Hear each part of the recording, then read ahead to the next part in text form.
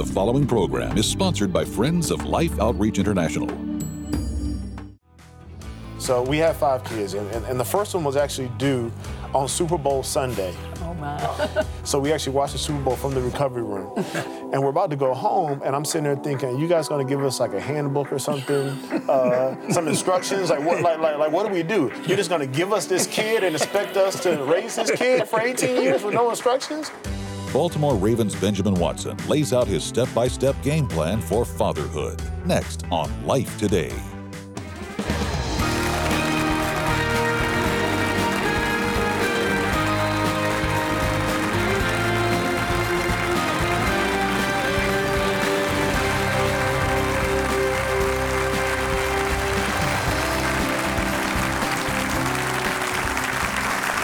What a joy. Betty, my wife, and this may surprise you, is a great sports fan. Now, by the way, I'm James Robison, and this is Betty, the sports fan. And she thinks she coaches the Dallas Cowboys. That's right. Didn't do too good for several years, honey. They're doing better. Doing better. Hang in there. You have to The be Mavericks, persistent. you coach the Mavericks, especially when they won the NBA championship. And she coaches the Rangers. And she's tried to coach the Stars, but she hadn't figured all that out. But this precious wife is a sports fan, and she got into it watching our son.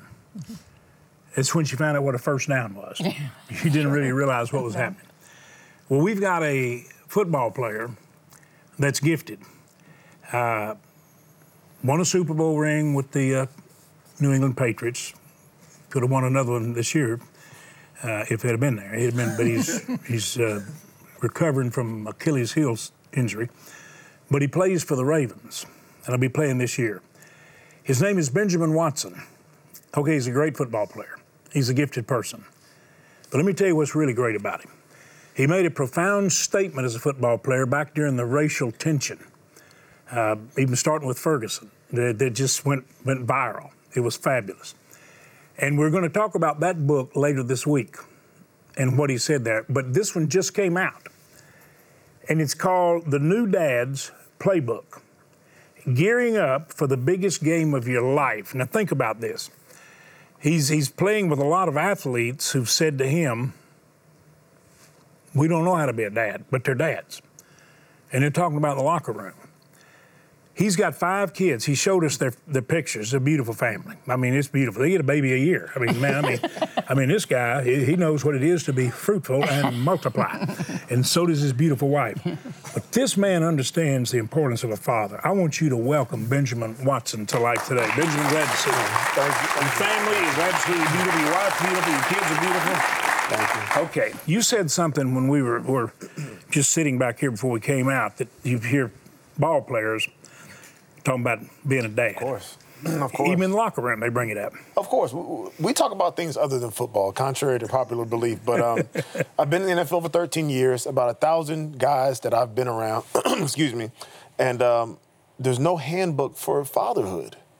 You know, women have what to expect when she's expecting. The list goes on and on about what women have, and there's nothing specifically for men that I know of that shows us or teaches us about fatherhood going from, conception up until birth. And so really it was my wife that kind of made, when your wife tells you to do something, you do it, right?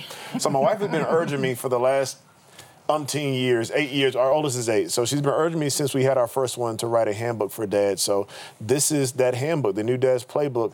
And what it does is it takes guys from conception all the way until the baby comes home a week after that. So everything from what's a zygote, what's a fetus, why does your wife, why is her belly getting bigger? What to expect when you go to the OB appointment and you hear that scratchy little thing that's actually the ultrasound and it's going to let you know what the heartbeat is like. Men love to be prepared. And so my goal is to prepare them with knowledge, but also to show them that, this fatherhood thing is important. We live in a time right now where 1/3 of our kids don't have dads. Many people who are becoming dads didn't have a father demonstrate to them the importance of a father, but it doesn't mean that they can't change the trend. It doesn't mean that they can't be different. They have what it takes. And so part of it, while I'm trying to educate these guys, I'm also trying to encourage them to prepare them for some of the things that are going to happen through pregnancy. These women need us to be men, not only putting a roof over their head, but they need us to support them through this pregnancy. So. And it's a big responsibility course to be it a is. dad, Of to be a course it is. parent, Yes. period, Yeah. and to let a father know that he can participate Exactly. in it from the very beginning. And the amazing thing is, you know, I'm sitting there with our first. So we have 5 kids, and the first one was actually due on Super Bowl Sunday. Oh, my. In New England. And it was the one year we didn't make it to the playoffs. We were 11-5. We didn't go to the playoffs. Grace was due on Super Bowl Sunday. It was February 2nd. She came 2 days early. So we actually watched the Super Bowl from the recovery room. And so my wife and I were watching Super Bowl. You know, we didn't make it. It turned out great. I was there, you know, all that good stuff. And we're about to go home, and I'm sitting there thinking, are you guys going to give us like a handbook or something? Some instructions? Like what do we do? You're just going to give us this kid and expect us to raise this kid for 18 years with no instructions? I mean, there's more instructions for putting together a bicycle than for raising a kid. And so we just expect you to know, and you trial by error. So we're driving home, and of course you wouldn't eat at first, and my wife is nursing, and you know, we were young parents that were just struggling. And so being that I'm in it a little bit now, and being that I've had some of these conversations in the locker room, you know, guys coming to me because I'm the old guy now, talking about, man, I got to buy diapers. I don't know which one to buy. What should I do? Should I even be there? Would the kid even know me? Does it even matter that I'm present during this? And I'm like, yes, it does. Yes, it does. It does matter that you're present. It matters for her, and it matters for that child. Yes. And that's your number one priority right now. So letting guys know that, you know, this is important. This takes precedence over everything else that you're trying to do outside of the home. Being a father is worth it. You are creating a legacy, even at this beginning stage, when the baby's not even here yet. You're starting the legacy that can change the course of generations. Do you find that they want to really be a part? They just don't know where to start or how to begin, and they need some of that instruction? I think there's two camps. I think there are some guys, obviously, that don't care. There are some men out here who they go from woman to woman and they really don't care. Then there are some guys that feel like they're being told that they shouldn't care because that's the cool thing, but deep down they do. And then there are some guys that want to be there, but they just don't know how. And we have a tremendous opportunity to show them that, to teach them that, to provide information. Like I said in the book, the book is not all X's and O's, but there's some X's and O's in there. There's some, okay, this is a trimester. Yeah. This is what to expect in the first trimester. This is what to expect in the second and the third. Oh, and by the way, if you're going to get an epidural, make sure you request a head anesthesiologist because that guy can get the epidural in. If you get one of these rookies, don't mess it all up. That's what happened to me. My wife was screaming, and I said, you know what, from now I'm getting the head guy. So, you know, just even practical things like that, making a birth plan, but then also just from a broad point of view, we are going to be, as men, the first really encounter that our kids have with their Heavenly Father. A lot of how we view our Heavenly Father, good and bad, and obviously God, we don't represent Him very well at all.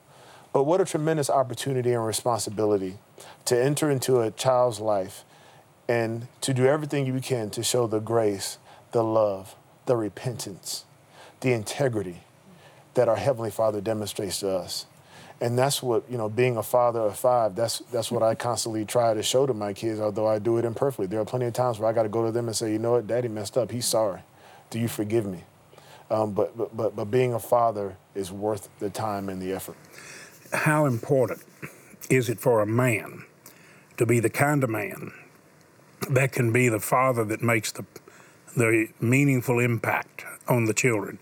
How important for that father to know the Father and really have a relationship with God, to be the dad that every kid needs? Well, one thing you have to understand is that you're not going to be the perfect father. There's only one of those. And as a recovering perfectionist myself, there's been plenty of times where I've been so frustrated because I mess up, I can't do this thing right. Whether it's in my professional life or whether it's at home in my marriage or whether it's fathering my kids, we're not going to do it perfectly. But we still have to give the effort.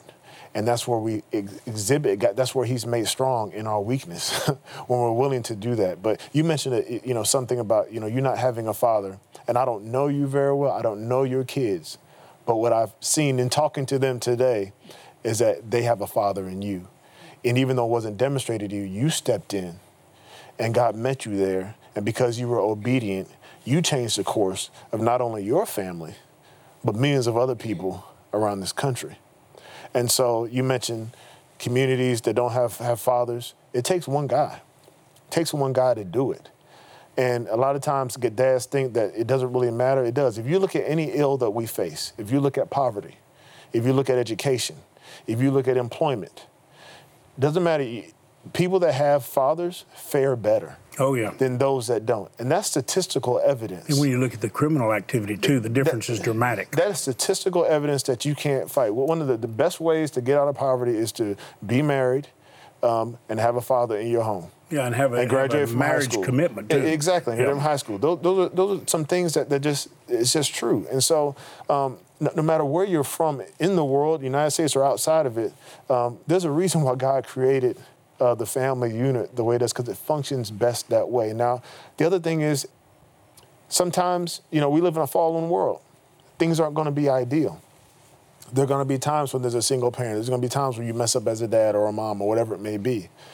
But we live for a God that can patch those things up, and a God that can turn things around and change the course of what's happening. So, when you look at the tension in the black community and the reaction and response, a lot of it is the whole, let's say, mindset in America. We don't understand the weight or the burden that, let's say, just is a reality in the black community. Mm-hmm.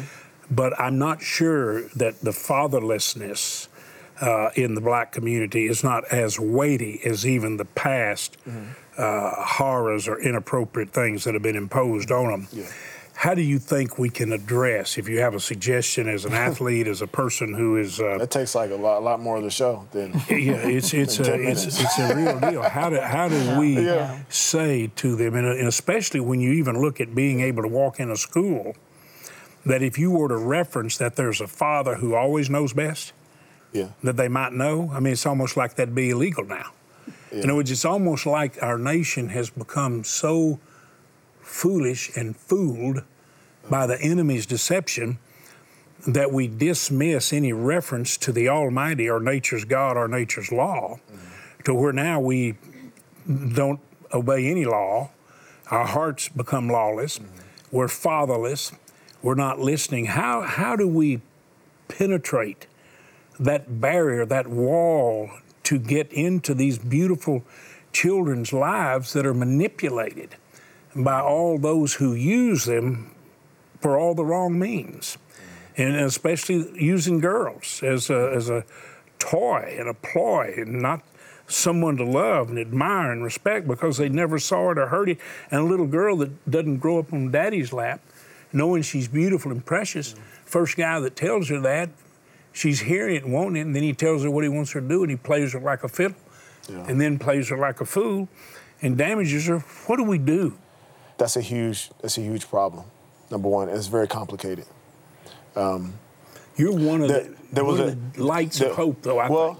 Well, there was a time where there were more black men in the home than there were white men. Yeah. There was a time where marriage was more prominent in the black community than it was in the white community. Marriage is still more important in the eyes, just like life is important in the black community. Well, I'm just talking about by sheer numbers. I'm talking about by percentages of households where that wasn't done in the black community. What's happening now? It was done in the white community more, and then things have changed. And breaks my heart. And so the reasons why things have changed, there are a bunch of them. That they go all the way from people getting subsidies if a man isn't even in the home, and that kind of being something that encourages men not being in the home, because if a man's in the home, you're not going to get certain things. That's a problem. And so there's a bunch of other different things that we could talk about, but I always want to draw something back to absolute truth. And so if there aren't men in the home, clearly we talked about the incarceration rates, the education, the joblessness, all those things that are consequences of men not being in the home. But whether you're in the white community or the black community or whatever community you're in, my goal with every man that I talk to that isn't a father, and I talk to a lot of them that have kids and they aren't in the home, I take them to absolute truth. I take them to the Word of God, because the Word speaks for itself. we are fighting a spiritual battle as much as we're fighting anything else. And we can go in and talk about the reasons, and they're all important. We need to address a lot of these reasons that are systemic, as you mentioned, as you alluded to. But when I talk to guys in the locker room about them not being around their kids and them missing their kids' birthdays and them missing this and them compromising and saying that it's okay, I take them back to the Word of God. What does the Bible say you need to do as a father? It says, love your wife. It says, train up your children the way they should go. Are you training up your child? Do you think this is going to have consequences? Well, yeah. And it's amazing how when you sit down and have a conversation about it, you see the toughness fall, and you say, man, I know I'm not doing right by that kid. Well, don't you appreciate his spirit and just his demeanor? I'm going to talk to him in another program this week about what actually put him in the forefront of American, let's say, the eyes of the American people. When he talked about what really made him angry, and it became a very viral Facebook post that just put him front page. But for him to be a father and have 5 kids and be saying what he's saying here to gear you up for the biggest game of your life, he's just trying to give common sense advice. For a lot of folks, it's okay from a cradle through the child growing up, from pregnancy and conception right on. I'm going to give you some insight. And he's a very wise man, a great communicator. And you've already seen pictures there, of his family. They're beautiful. They're radiant. The glory's on them because it's on Dad. Mom feels love. One of the greatest things that you can do for a kid's security is let that kid see how much Dad loves Mom. Yeah. That there is not one thing that happens. That's just almost a psychological absolute that any psychiatrist would tell you, anyone that observes marriages. So let him show you about this kind of love. You appreciate, Benjamin, you like this guy and the wonderful demeanor, and you're a real blessing. And by the way, our viewers, Benjamin, the people watching us, I mean, you say, well, we don't play a sport, we do this here, a lot of the folks sitting out here watching us, they think, what difference do we make? And I'm trying to tell you something that you got to hear. Betty and I couldn't sit here. We don't have Coca-Cola or Pepsi-Cola or some big store or bookstore promoting us. We don't have a sponsor. You're it. You make it possible for us to call the family in a family room and point to the Father and bring people in that encourage you. But there's something else you do. You enable us to touch people all over the world who didn't think for one moment anybody noticed. Certainly not God. Even the God that they're praying to, they hurt so bad. They are so hungry or so thirsty, in such pain. And when they find out love notices, Betty, it makes a difference. It's these viewers that make it happen. I want you to look in, just watch, and just know you're the miracle answer that you can see is obviously needed. I'm telling you, God in heaven let you know how precious and special you are to Him and His kingdom purpose. Watch very prayerfully. War and conflict are predominant in the short history of the world's newest country, South Sudan. Villages are routinely attacked. Innocent families flee for their lives as their meager homes are burned to the ground. Those lucky enough to survive the ambushes have nothing but the clothes on their backs as they wander in search of safety. Parents are desperate to find food sources for their children and often go without, so their children can go to bed with a little food in their stomachs. As the years pass, surviving family members band together and do whatever they can to survive. In 2015, the Life Outreach Mission partners working in South Sudan met one such family. Leek, along with his father, grandmother, and older sister Nyagut, were living under this tree. The family's main source of food was the wild fruit growing in the tree. As the fruit from the lower branches was depleted, Nyagut began climbing the tree, higher and higher as needed. She bravely and sacrificially tried her best to provide for Leek and her family. Recently, The missionaries returned to that tree and sought out Leek, Nyagut, and the rest of their family. Although they now had a simple hut to sleep in, heartbreak and tragedy still plagued this family. Nyagut had passed away a couple of months prior, most likely as the result of malnutrition. Leek says he misses his sister, and the mission team was heartbroken by the pain and hopelessness evident in his eyes. As famine and starvation sweep across South Sudan, families such as these fear for their future. The grip of this crisis is tightest on the children. Leek and many other children just like him need food, and they need it now. Boy, if that little sister, big sister, could climb that tree day after day to try to get the fruit higher and higher after they had eaten that which they could reach. And then she's the one who did so much trying to help the others is the one who's gone. The one who helped. And now, Betty, we have a chance to not only take her place, but to feed many families like hers.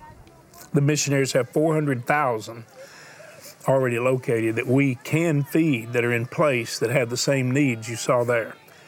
And we can be like that precious sister that you might say in a way gave her life trying to help her family. And I'm sure each one family member has done all that they know to do, James, to find some kind of little morsel to put into their bodies to feed, especially the little ones that would likely be the ones to pass away first because their little bodies haven't developed and become strong like they could be. And I just ask you to join with us again. I know we ask you many times, but we don't get tired of asking, and I don't believe you get tired of us asking. So please join with us again, and let's get food to these so desperate families that are just, they don't know what to do. They love their children too, as we love ours. And so let's join together and make the difference and reach out. We can do it. We've done it before. Well, you know, when you think about the effort that precious girl went to, and the missionaries and relief workers, could we not go online or go to the phone and make a call and a gift that could save many lives and put in the hands of those beautiful little malnourished children and their families that which would give them life and a future while they overcome all the challenges they face? Would you do it? Would you just reach out, even reach up to God and say, God, show me what to do. Let me be the blessing they long for. Let me meet their need. Would you do that? This is the last week of this emphasis on mission feeding, where we take a period of time. We try to raise the resources to take care of people for many months. And we're asking you to do that right now. $100, we can feed 10 children for the next several months. $1,000, we can feed 100. And during this last week, because the crisis is so great, the need so severe, I'm praying many of you will give $1,000 or more. $100 we can feed 10, 50 we can feed 5, 30 we can feed 3, and don't think that that's too small for those 3 children. It's life. Would you right now go online, or would you dial the phone number and take your bank card and just make the gift God put on your heart? This is the last week now for this emphasis, and we need to hear from everyone. Some of you have already given even in this emphasis, but I'm telling you, we've not reached the goal. And together we can, and I believe we must, and I believe we will. Thank you right now for making the gift God put on your heart. Remember, this is the last week, and it's really, really important that we hear from you, important to so many who have such a critical need. We can meet that need, and we can do it together. In impoverished and even now famine-stricken areas of Africa, children are suffering. The need is great, and without food, they face death by starvation. Life's Mission Feeding Program is ready. With your support, we're able to feed and care for children in famine areas of Sudan, as well as Angola and Mozambique. With all of our previous reserves gone and Mission Feeding facing the worst drought and food shortage in years, we urgently need to replenish our food supplies to reach 400,000 children counting on us. Your life-saving gift of $30, $50, or $100 will help feed and care for 3, 5, or 10 children for the next 3 months. Please also consider a special gift of $1,400 to help sponsor a school and help feed 140 children for 3 full months. With your gift of any amount, we'll send you my Daily Word devotional. This box set of 4 seasonal devotionals will help you read, reflect, and renew yourself through God's Word, with space to journal your thoughts and reflect each day. With your gift of $100 or more, you'll also receive Carrie Job's newest music project, The Garden, along with the Story Behind the Garden companion DVD. And finally, with your gift of $1,000 or more, be sure to request Determined Eagle, our 2017 commemorative bronze sculpture.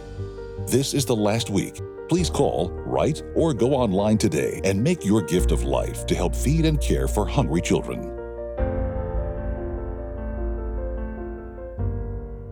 Well, I believe, Betty, that our viewers did respond as God directed. And I want to thank you. You've always been amazing. It's amazing grace that flows through so many of you so freely. Thank you. We want to send you my Daily Word. It's a seasonal devotional book that you will love. And Carrie Job, I mean, she grew up, she actually danced when she was about 9 or 10 at our daughter Robin's wedding. Robin is in heaven now, you know that. Beautiful mom. But Carrie is just like family. And this is her husband and her story about the garden that she sings about. We've had the most wonderful guest today, Benjamin Watson, the New Dad's Playbook. If you'd like to have this, some of you might say, you know what, I know a new dad, or I am a new dad. I want you to have it if you'd like to. You help these kids we just showed you, touch them with love, and you say, would you mind sending me that book? We'll be glad to. It is in the bookstores. You can encourage others to get it. But join us thanking Benjamin for being a great model and example. Benjamin, thank you, buddy. Look forward to talking to you a little later this week. All right. Yes, sir. Thank you so much. Thanks for your help. Thanks for meeting needs.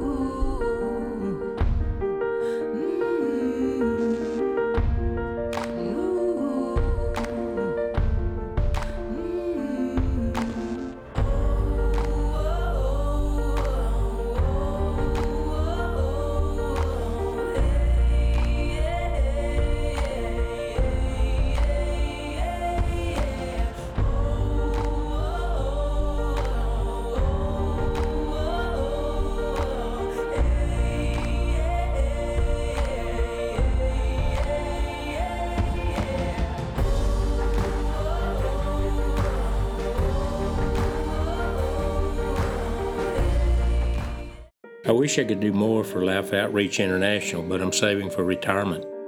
We have a plan that can help you do both. Contact Life Planning Services today. Tomorrow. How many times have I asked God for things and never even considered the cost that Christ paid to make that possible? Life Today is made possible by the supporters of Life Outreach International. Your gift will be used exclusively for the exempt purposes of life. The ministry features specific outreaches as examples of the programs it supports and conducts. Gifts are considered to be without restriction as to use unless explicitly stipulated by the donor. The ministry is a member of the ECFA.